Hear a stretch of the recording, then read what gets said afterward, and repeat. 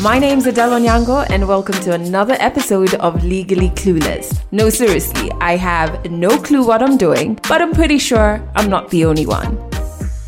Hey you, welcome to episode 121 of Legally Clueless. Thank you so much for rocking with this podcast, for being part of the tribe. I really do appreciate you. If this is your first time ever listening to the podcast, audio episodes go out every single Monday. And we also have our video series. In fact, we have just shared the last episode of season 1. Our video series can be watched on our YouTube channel, and if you check out the show notes, there's a link to our YouTube channel there. I am so excited about this particular episode because I was so honored to have a conversation with one of Nigeria's top fashion designers. Her name is Hawa. Listen to this. I would say I discovered my love for fashion and design when I was 15 years. When you're starting a business, usually you get funding from family, friends, and fools, as they say. I showed her the little corner I had in my house. Around the dining area, I had just one single sewing machine, and I showed her the sample of the dress I made, and she was like, come on. I never realized I was not a good marketer. So all I feel was, okay, I can make the designs and people would buy. So by the time I got back, people would look at it and, wow, these are beautiful. How much? So by the time I quote the price, it's a different ball game. The business had to shut down for the duration of the lockdown in my country. After I told you, I started the production in 2013. So by 2014, I was not making sales. I stay in northern Nigeria, Kaduna to be precise, which is like 2 hours drive from Abuja. And people were like, you're going to spend this lots of money to travel to Lagos to go and do a fashion show. That is Hawa, and my conversation with her is coming up a little later on Random Convos in this episode. Very excited about it because she brings up so many things that I have experienced on this journey of building a new media business around my podcast. So it was so nice and inspiring to listen to somebody navigate the challenges that you are facing and come out on the other side. So you're really going to enjoy that conversation. But before we get there, I have such great news. I'm bursting with excitement, nerves, all of those things, butterflies in my stomach. It's because we have such a huge announcement. Legally Clueless is going on tour. Yes, we are hitting the road in August. We're going to flag off in Nairobi and then go to Nakuru, Mombasa, and Kisumu. And we're going to be recording your stories in all of those places that we're going to. In case you've never heard of those places, they are places in Kenya. I'm so excited. I'm just so excited. Obviously, it's like a lot of work trying to put this project together, and I'm so thankful that Africa No Filter came on board to fund this tour. I just can't even express it in words because this is something I've always wanted to do with this podcast. I don't even think it has fully sunk in as much as I'm doing all of the preps. I don't think it's fully sunk in that, hey, this thing that you've always wanted to do with your podcast, it's happening in a matter of weeks. So this is to you who is in Nairobi, who is in Nakuru, who is in Mombasa, who is in Kisumu. I want to record your stories when we hit your respective counties, because that's what we are coming there to do, to record your stories. And it would be so nice to meet you, to hear your lived experiences, and to have you be part of, our first proper tour. Look at me discounting the initial one we did in 2019, but that was like a pilot. But yeah, I would really love you to be part of that. If you're in those 4 towns in Kenya, all you have to do if you want to share your story as part of the Legally Clueless tour, there is in the show notes a link to an application form. It's really going to take you all of 10 minutes to fill it out, just so that we can shortlist the storytellers before we get to the various towns. So please apply. Please share this news. Share the link as well to the application form. If maybe you're not in any of those cities, but you know somebody who lives there and you're just like, oh my God, you have to record their story. Share that application form with them so that they can apply. A link to that storyteller application form is in the show notes, and it's also on my Instagram, which is Adele Onyango, on the Instagram for this podcast, which is Legally Clueless Podcast. Just click the links in bio and you will see the link to the application form. I really want to be able to, especially if you have always wanted to share your story and you're in those towns, I would love to have you be part of the tour. This is so exciting for me. This, like, it's so wild. Like, we're going to be on the road, like the entire experience of being on tour. And obviously, we're doing this in the middle of a pandemic. But I think right now we have all of the information to be able to not only keep ourselves safe, but those who we're going to interact with. We know exactly how to keep them safe as well. I'm so happy. I'm so happy this is happening. Yeah, how you can help is just share that Storyteller application form with people who you know live in those cities, counties, and would love to share their story on this podcast. And if that person is you, oh my God, please apply. I would really want to be able to capture your story as part of the Legally Clueless 2021 tour. So exciting. It's wonderful. I'll be keeping you updated though, just on the moving parts, what goes into preparing for a tour, because it's a lot of, I wouldn't say, yes, it is a lot of work, but I think more than that, there are a lot of moving parts. I don't think you'll understand. The excitement is so real. Okay, I can go on and on forever about our tour, but you now know what to do in case you want to be one of the people that we record once we hit those 4 different counties. So do it. So on to the song of the week, which, by the way, is a song I've just been replaying ever since it dropped, because I feel like it's that energy that you need in the morning just to remind yourself of how dope you are. You need it to be part of your morning routine. And it's so hectic because it's a rap song. I've always really enjoyed like good rap. And it's by an artist who's also a poet. I think I've shared his music before on this podcast. His name is Koji Radical. And so this song is called 2Fs. Trust me, it is wonderful. And if maybe you're not used to rap, if there's a way you can listen to it as you read the lyrics, I would suggest that you do that, because there's one-liners in there that really speak to just you believing in yourself, and I wouldn't want them to pass you by. Just check out the song 2Fs. It's by Koji Radical. A link to it is in the show notes. Okay, so let's jump into random convos. That's right, I've brought back random convos in this episode. Reason for doing it is, first, I am so honored that the Gates Foundation reached out to me to capture my story as a businesswoman in the new media space, just my journey of transitioning from traditional radio into this podcasting. And the reason that I say I'm honored is because it's not often that people approach what I do and respect it as a business. Most of you who are doing anything in the creative world will agree with me. People see what we do and they're just like, oh, it's a hobby, it's something small you're doing on the side.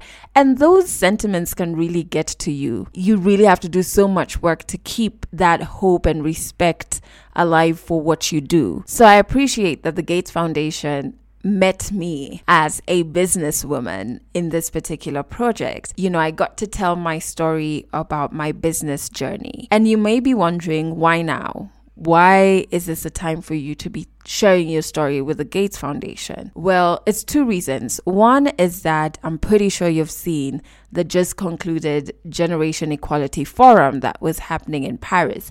This has been on Spotlight since earlier in the year, and it's coming a quarter of a century after the Beijing conference, which was super huge when you think about women's rights and pushing for certain things when it comes to women being able to live dignified lives. So it's almost like, have we made any progress since Beijing type of thing? And the second reason why we were having this feature right now is because of the pandemic. The pandemic has really disproportionately affected women. I mean, if you listen to episode 86, I believe, which was smack in the middle of the pandemic last year, and I went on ground just to cover the stories of women who have experienced sexual violence during this COVID period. that was an experience that damn near broke me. I had to reach out to my therapist afterwards because I just couldn't believe that this was happening, you know? So when we look at safety issues, women are suffering even more around that during this pandemic when we look at livelihoods and businesses. And in fact, if you want to understand this issue a bit more, which I would really suggest to you that you should, I think you need to check out the gatesfoundation.org/ideas page, because there's statistics there. And then also you can be able to watch my full feature as well as the feature of 2 other African business women, because I teamed up with them not only to share my story, but also those of other African business women. And so one of the women that I got to talk to is Hawa, who is just so amazing. She is a top Nigerian fashion designer and also runs an initiative that helps more young women in northern Nigeria get into business. I'm excited for you to listen to this random convo because I really think it's going to inspire you. Random convos on Legally Clueless, powered by the Gates Foundation as part of the Generation Equality Forum, promoting gender equality by turning interest and words into action. Hi, Hawa. Hi, Adele. I'm so excited that we get to have this very important conversation and that we get to hear more about your journey that is very powerful and very impactful. It's nice to bring my story to this platform. So we can already tell that you're really into fashion because you look absolutely wonderful. It's only fitting that that's like the business route that you've taken. And I'd just love to know, when did you first discover your love for fashion and design? Well, I'll say I discovered my love for fashion and design at about when I was 14, 15 years. At about time I was in secondary school, and like in northern Nigeria, we had this culture of, making new clothes during the Eid period after the fasting ends, where we get to make new clothes, are designed for you. So my interest began at that point in time when I began to, combine colors, try to change the styles of the clothes that were made for me. So I began to understand that I really have this flair for, trying new things with clothes and, accessories at that early age in life. When then did you decide that actually I can build a business around this? And how did you start your fashion business? I can call myself an accidental fashion businesswoman. Yes, I had the flair for the fashion, but I never saw myself, becoming a fashion designer in the business sense of the word. Because I remember in the university, all I wanted was to, to graduate and come back to my department and lecture. I studied economics in the university. So I would say my journey into the fashion business was accidental, and I began in 2013. I saw myself, turning this passion I had for, the abaya fabrics, and I would say the abaya outfit, which is the Middle Eastern, way of dressing for the women. So I found myself, trying to, recreate something like that, but with a touch of African fabrics into it. So it was more or less an accidental journey, and I started in 2013. So at that point, you didn't know it was going to be this empire that you've built. I never saw that coming. So at the beginning, it's normally always the hardest part when you're starting a business is the beginning, because you're thinking about certain things that you would need, be it funding or just different resources. Did you have access to resources when you were beginning your business? Well, I had access to funding, but not from external sources, because as they usually say in the fashion, in the business sense, when you're starting a business, usually you get funding from family, friends, and fools, as they say. So I would say I followed the same pattern, because when I started that business in 2013, the funding I had was my personal savings, and I raided my mom's, savings as well. Yes. So largely it was what I used, to kickstart the business at that particular point in time. Yeah, I like that. Family, friends, and fools. Yeah. And then also maybe at the beginning, because I remember I would have different conversations with other business owners just to kind of pick their mind before I fully dove into it. Did you have any such conversations where you were talking to people in business or even in the fashion industry, just trying to see, okay, what does it really look like and what should I prepare for? Yes, actually at that point in time, I was, fully immersed in my work with the youth service in my country. So, but at the same time, I had friends that were into business. I had an elder sister that was into business, but she was into interior decor. Then I also had some friends that were into other businesses. So it's just one lady that at that time that I knew that was into fashion. And I saw how great she was doing. And she really inspired me because when I went to her showroom to see what she's doing, and I showed her the little corner I had in my house, around the dining area, I had just one single sewing machine, and I showed her the sample of the dress I made, and she was like, come on, what are you waiting for? This is going to sell. Why not start? Why not try something? That's really awesome to know that she encouraged you. Yeah. So if perhaps there's like a 16-year-old or a young woman who's watching and wants to get into the fashion business, what advice would you give her?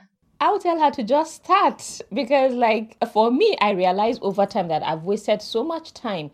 At that point in time, I think around the early 2000, the idea of, young women going into entrepreneurship was something people don't really take serious.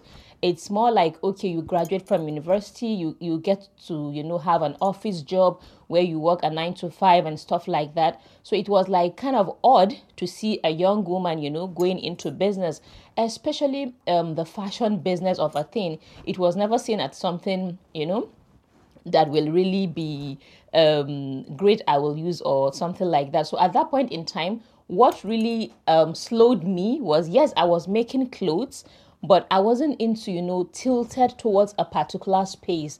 I just knew how to sew. I was just making clothes, and I never saw it becoming a big time business. I was just making my own clothes and clothes for families and friends. I never made a business out of it. So for me, I feel I've wasted so much time because I begin to think, wow, had it been I started when I was 16, had it been I started when I was 17, I would have, gone so far. Start with what you have, start with where you are, and then you grow as you move. That is fantastic advice, and I completely identify with that. But business also comes with like its fair share of challenges. Yes. And I don't know, were there challenges that you faced when you started your business? Yes, definitely there were challenges because, okay, I think one of the greatest mistakes young people make going into business is these assumptions that we go into business with. We see it from afar and we think it's something, something enjoyable, something that is risk-free, something that is, not associated with, some difficulties. We just see the fancy side of it. We don't really see the difficult aspect of it. So we're just overclouded by this sense of, okay, I have a passion for it. I have the resources available at my disposal and I have this great idea. So what I realized that it's not just about, the passion, it's not just about the idea, it's not just about the resources. No, it takes a lot. So there's so many challenges when you just dive into, entrepreneurship as a whole, and particularly with the fashion of a thing. It's a gamble for you to just go in upfront without, having an idea of what you truly want to do, the niche you want to carve for yourself. So it comes with lots of challenges. And for me, I also faced that because that assumption overclouded my sense of understanding that, okay, I had no prior knowledge. I need to get some facts right. I need to do my research. I need to go educate myself on what it takes to run a business, you understand? And not only a business, but the fashion business of a thing, So I was overclouded by that. I never realized I was not a good marketer.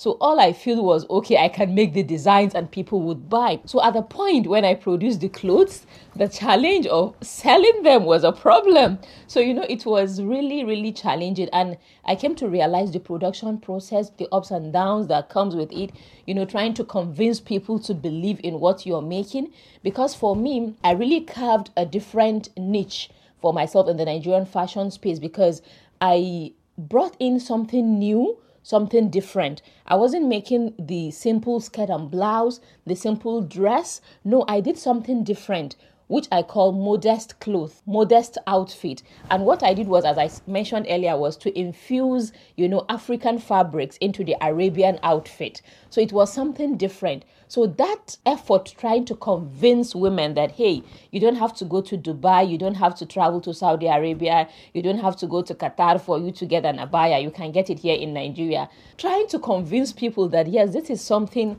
you can put your money on, it was a problem. So, the production was a challenge, the selling, the branding. I had no idea how to brand, my work to compete with, global standard and stuff like that. It was a huge challenge. Yeah. One other challenge that I think I face is in terms of business is dealing with rejection.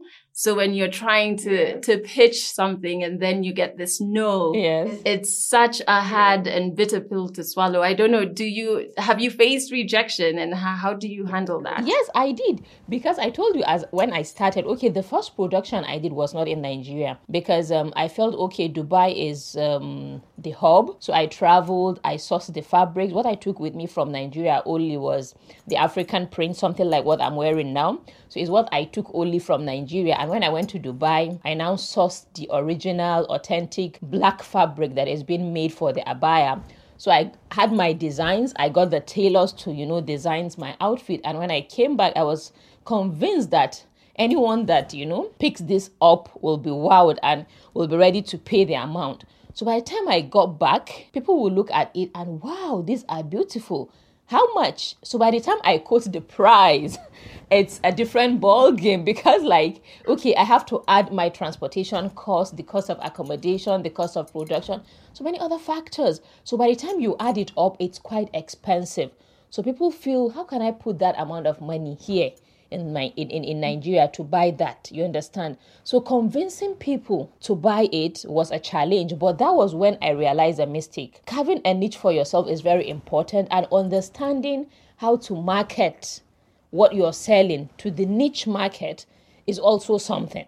So I had to now go back to the drawing board. I had to begin searching for what it takes, how do I reach across? Because I realized my products are not for everybody. It was for a particular, segment of the society. So then how do I reach across to them? How do I convince them that it is worthy of, investing in? So yes, that challenge of, convincing people to buy your product, especially those that are homemade, is really a challenge. But there's also a lot of good work that you're doing in terms of social impact and helping young people and young women in particular in northern Nigeria. And I just want to know, when did you realize that there was a gap when it came to resources for female entrepreneurs? Okay, I realized that in 2012, because as I told you, I was working with the largest youth organization in Africa, which is the National Youth Service Corps in Nigeria. So working then, I had the opportunity to handle a particular schedule, which has to do with, giving loans to young people to start businesses. It was called the NYC Foundation. So at that point in time, it was suspended for a brief period of time. And this young couple came, a boy and a girl that got married during the service year, and they wanted to access that fund, and it was not available. So I could see, the despair. I could see the feeling of rejection on their faces and not knowing where to start from, because they're just starting a young family, fresh from, the university, and there are no resources to start. And I couldn't help. And I realized, okay, something needs to be done, because one of the major problems facing Africa, whether we like it or not, is the rising youth unemployment.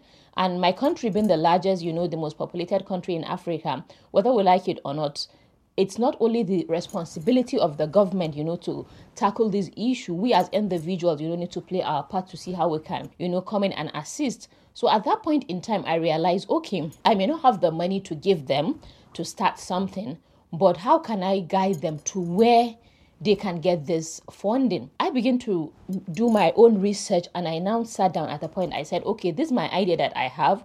Why not do I start it as a business? Then from it, certain percentage of the profit, I now begin to invest, into, doing research, understanding how, finances can be raised, understanding how to connect young people to, more trainings, understanding how to connect more people, to opportunities. So I started that, and by 2013, when I bankrolled my own business with the little I was making, I now began to, register myself for some programs, which I benefited from. Number one, from all these programs that I was attending, I was learning how to become a better entrepreneur.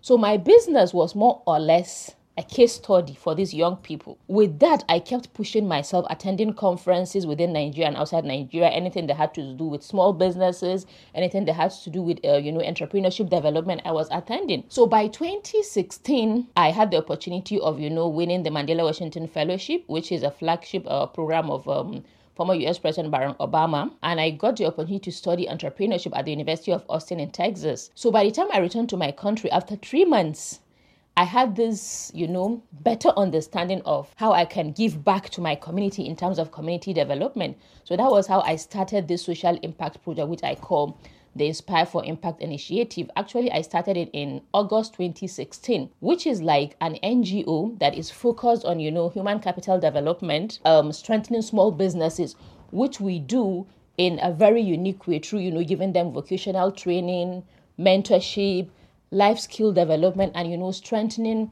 giving them business support development. So by the time I started, I realized many young people in my country, particularly women, have what it takes to excel. All they need, was a push in the right direction. So from the little knowledge that I had, from the contacts that I had, from the trainings that I've been attending, I begin to bring together, a group of young people, group of 50, 100, 250, and at a point, we get to have sponsors where we can organize programs for thousands that get to attend. And we bring in resource persons, to come in and, educate them, enlighten them, show them how to get funding from government, how to get funding from private organizations, And some don't need that funding. What they need is further training. So how do we connect them to these people that can offer them this training? And interestingly, by the side, I kept doing my own business, which many see as an inspiration, which many see, as a source of, motivation for them to, wow, okay, if Hawa can achieve this, I can as well do it. Wow, that is very commendable. And so these, the program runs as workshops, right? Workshops and also mentorship programs. And so, then 2020 rolls in and things completely change. What did the pandemic change? It affected virtually the way we do everything because I realized it's no longer business as usual. I had to now, go back to the drawing board and re-strategize because the usual way of doing things is no longer applicable when you're on a lockdown and you don't have access to, you don't have the privilege of even going out. So like the business had to shut down. The workshops, we had to put a stop to them. And then I had to, re-strategize, go back to the drawing board and see, okay, what other options are available for us. With regards to the business side, I will say the business had to shut down for the duration of the lockdown in my country. And there was even the online sales, the issue of delivery is a problem. So even when you do it, for you to deliver is a problem. So, and the only issue, the only positive thing was for the workshops. I had the opportunity of, partnering with other organizations.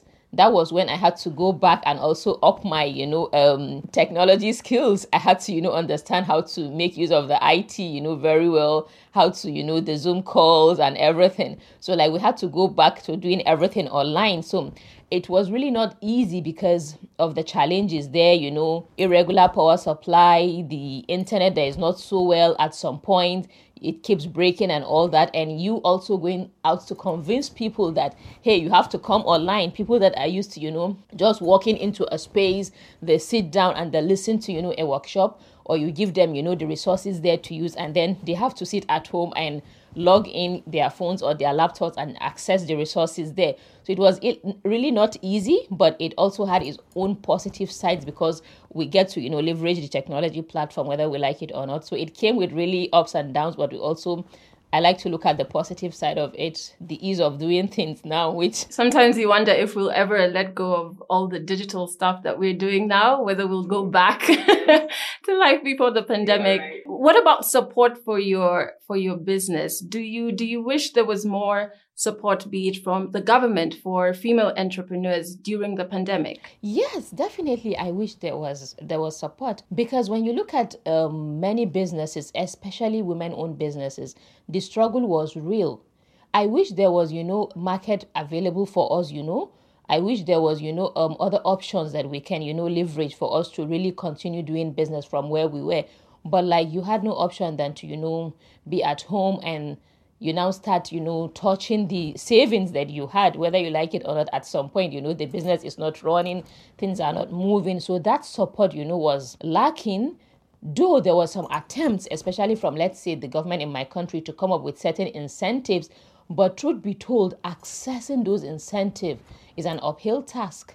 So many young women not even young women, many women doing businesses, couldn't get to access, those incentives that were put in place to, give women some succor, give them, some relief from the difficulties that were faced. I like that you said earlier that, you like to look at the brighter side of things. So when you think about the future, is there a particular thing that you're optimistic about? Yeah, I'm optimistic about, when I look at the resilience that, women have, I'm optimistic that things are going to, work out for the better, because notwithstanding the challenges, we're still moving, we're still pushing, we're not giving up. So when I look ahead with lots of optimism and hope that, lots of women will continue to go out, to push hard, to become better entrepreneurs, to become better business women. And what interests me is the trickle-down effect that goes down with a woman being an entrepreneur or with a woman being economically empowered. So I look ahead with lots of optimism. And then, unfortunately, like when you start these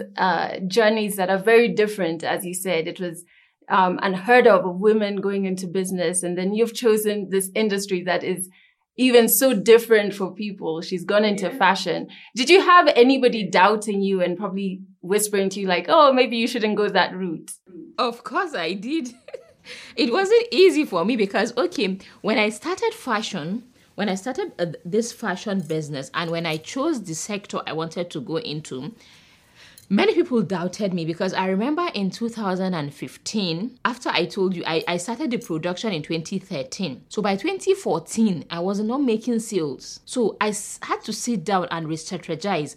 And I realized that in Nigeria, Lagos is the center of fashion. So irrespective of what you're producing, you have to, if you have to position your business, you have to, position it in the Lagos fashion space. So I remember that time when I, made all the commitments to attend my second fashion show in Lagos. Some of my, friends, some of people around me were like, what are you going to do in Lagos? Because, I stay in northern Nigeria, Kaduna to be precise, which is like 2 hours drive from Abuja. And people were like, you're going to spend this lots of money to travel to Lagos to go and do a fashion show? Many were of the belief that, hey, stay in your house, do your production and sell your goods. You don't have to be walking on a runway. You don't have to be, showcasing clothes or models. But I was like, the standard I want to set for my business, I'm looking at creating a global brand because I'm looking at the long-term investment that I want to do. What the type of brand that I want to create is something that I'm looking forward to, something that will outlive me. And for me to do that, I had these crazy ideas in my head and I feel they're not understanding me. So they're like, okay, good luck. So I traveled to Lagos and it was a fashion design competition for young entrepreneurs. And I was the only person that came from northern Nigeria. And Lagos is in the southwest. So I was the only young person that came from the north. And surprisingly, my designs were so unique. They were so different. And out of 40 designers, I emerged the winner.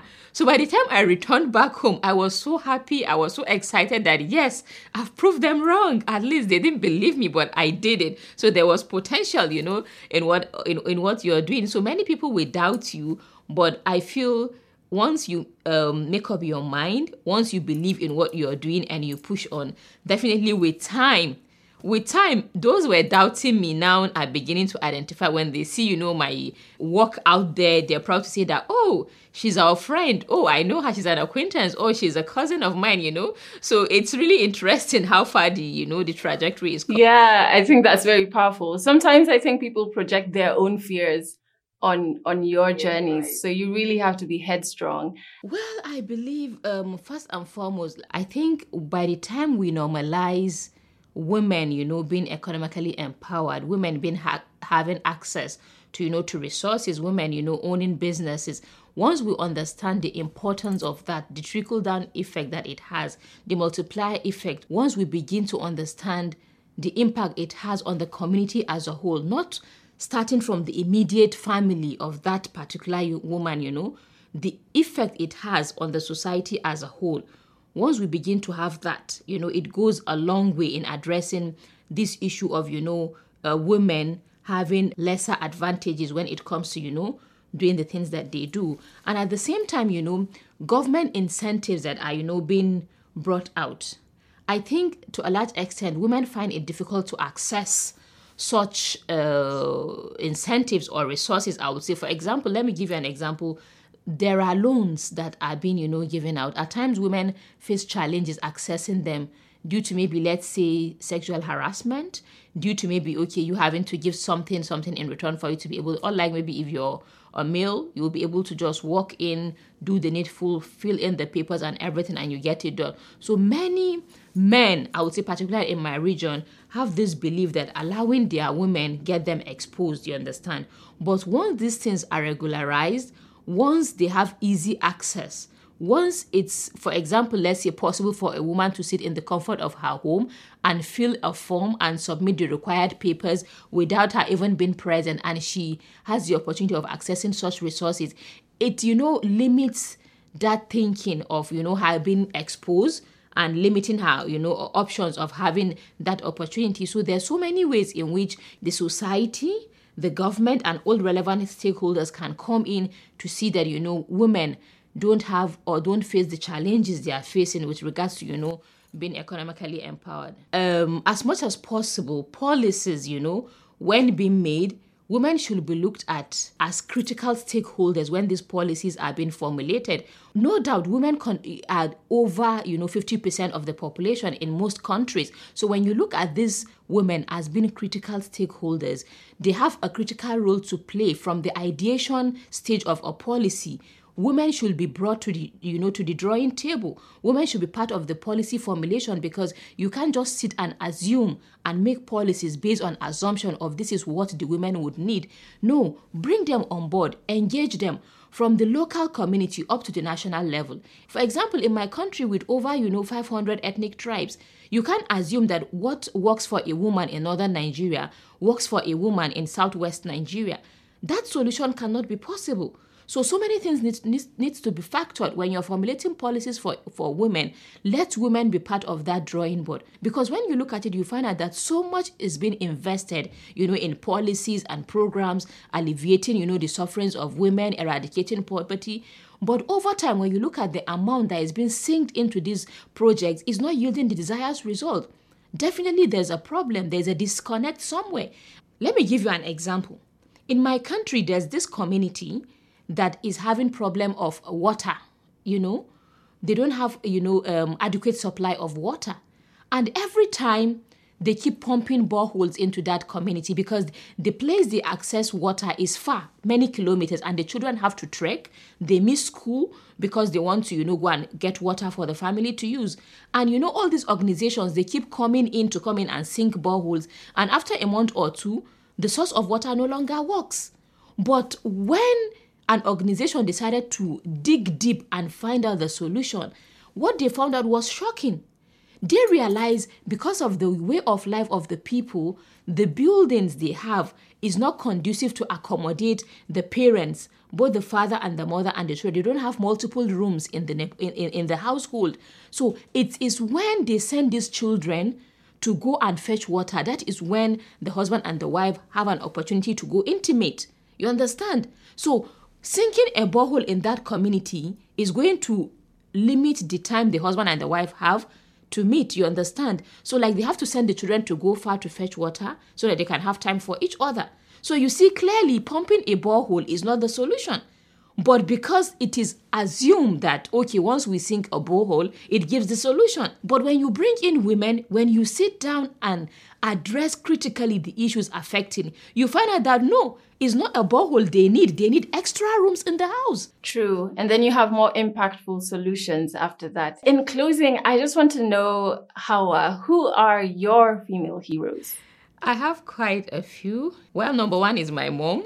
She's an entrepreneur herself. So when I look back to her own journey, I really learned a lot from it, because I've learned a lot of perseverance from her.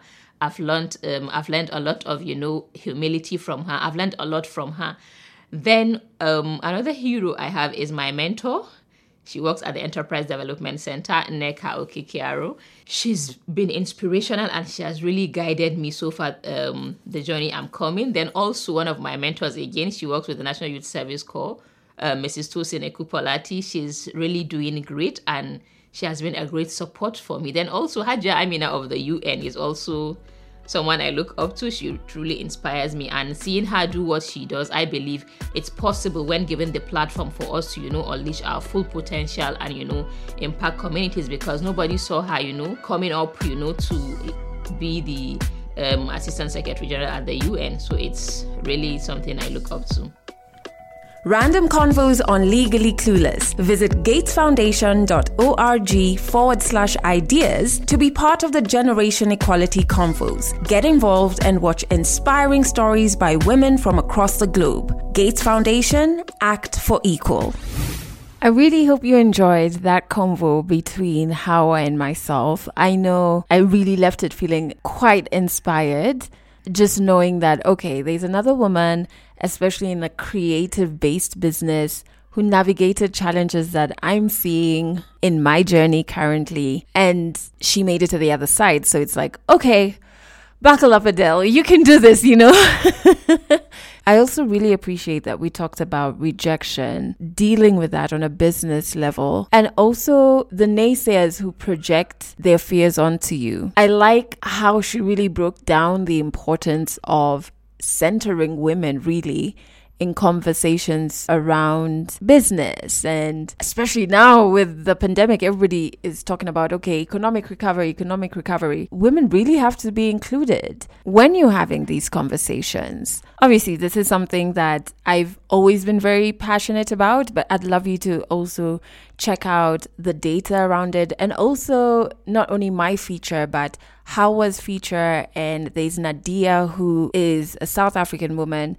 She also shared her story. Head over to gatesfoundation.org/ideas. I've put a link to this in the show notes. Watch our features, because I really do believe stories are powerful in helping people understand each other.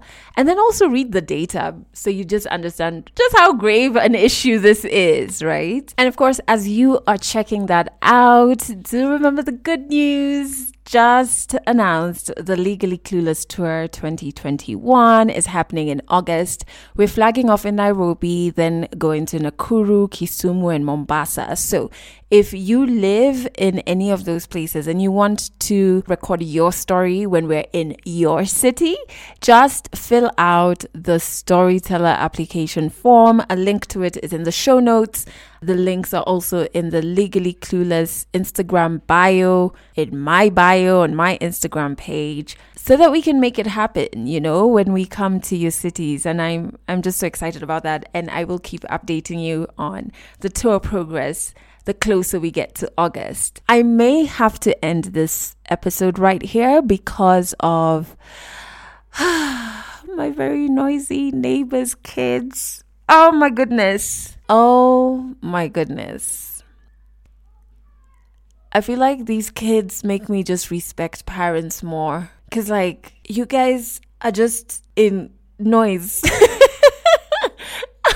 Surrounded by noise all the time.